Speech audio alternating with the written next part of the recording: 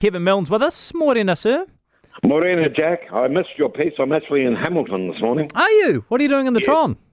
I was at an awards thing last night for builders, the Building Awards, the Home of the Year Awards. Fantastic night, and some really great builders around. Well, hang on, were they celebrating your new place, Kevin, or were they?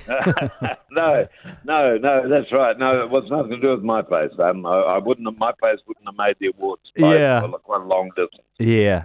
No, very good. I'm glad you're out of town for a little bit this weekend. And Kevin, you've been thinking about the teenage years this week. Yeah, well, 2 weeks ago at Wellington Airport, we waved goodbye to our daughter Tommy, returning to university after a break at home.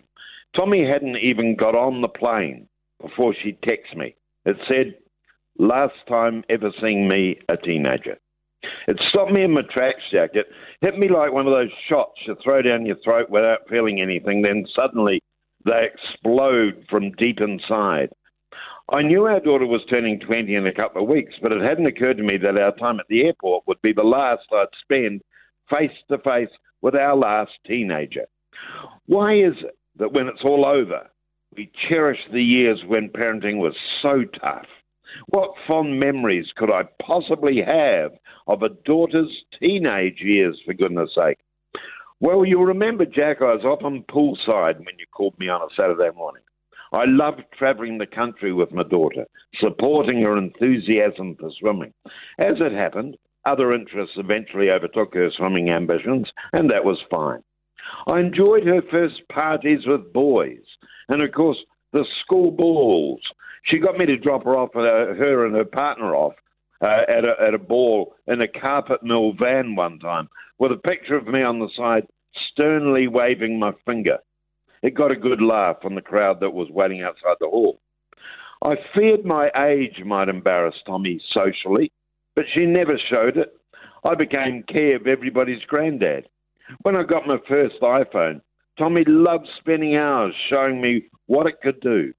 Had it not been for my teenage daughter, I'd be on a communication scrap heap by now. The thing is that parents rise to the occasion when their kids are teenagers. They have to. When kids are at their worst, parents need to be at their best. And when it's all over, there's that sense you're no longer as much use around the place. It's a relief, but it comes with a slightly empty feeling. I say that knowing already that a parent's job is never over. It was that slightly empty feeling that hit me at the airport when I got that text from Tommy. That would not have been her intention, of course. I'm sure she meant it to cheer me up, like an honourable discharge from the army. But there it was on my phone. Last time ever seeing me, a teenager. And she was right, Jack. My little girl turned 20 this week. That's an historic moment in the Milne family, Kevin. Yeah. Yes. Yeah. I can understand why you would have a sort of churn of emotions, some conflicting emotions at that point in time. But I wonder if you would have felt the same way if you'd had the option to turn off a teenager at 15 or 16 or 14, perhaps. Tommy is a 20-year-old, I can imagine, isn't terribly troublesome. That's right. No, I would have turned off those teenager years many, many, many times. Yeah. But you push on because, and in a way, they become, dramatic times in your life, and obviously in your daughter's or son's life too. Yeah. And it's great to have got past them, and everybody's fine.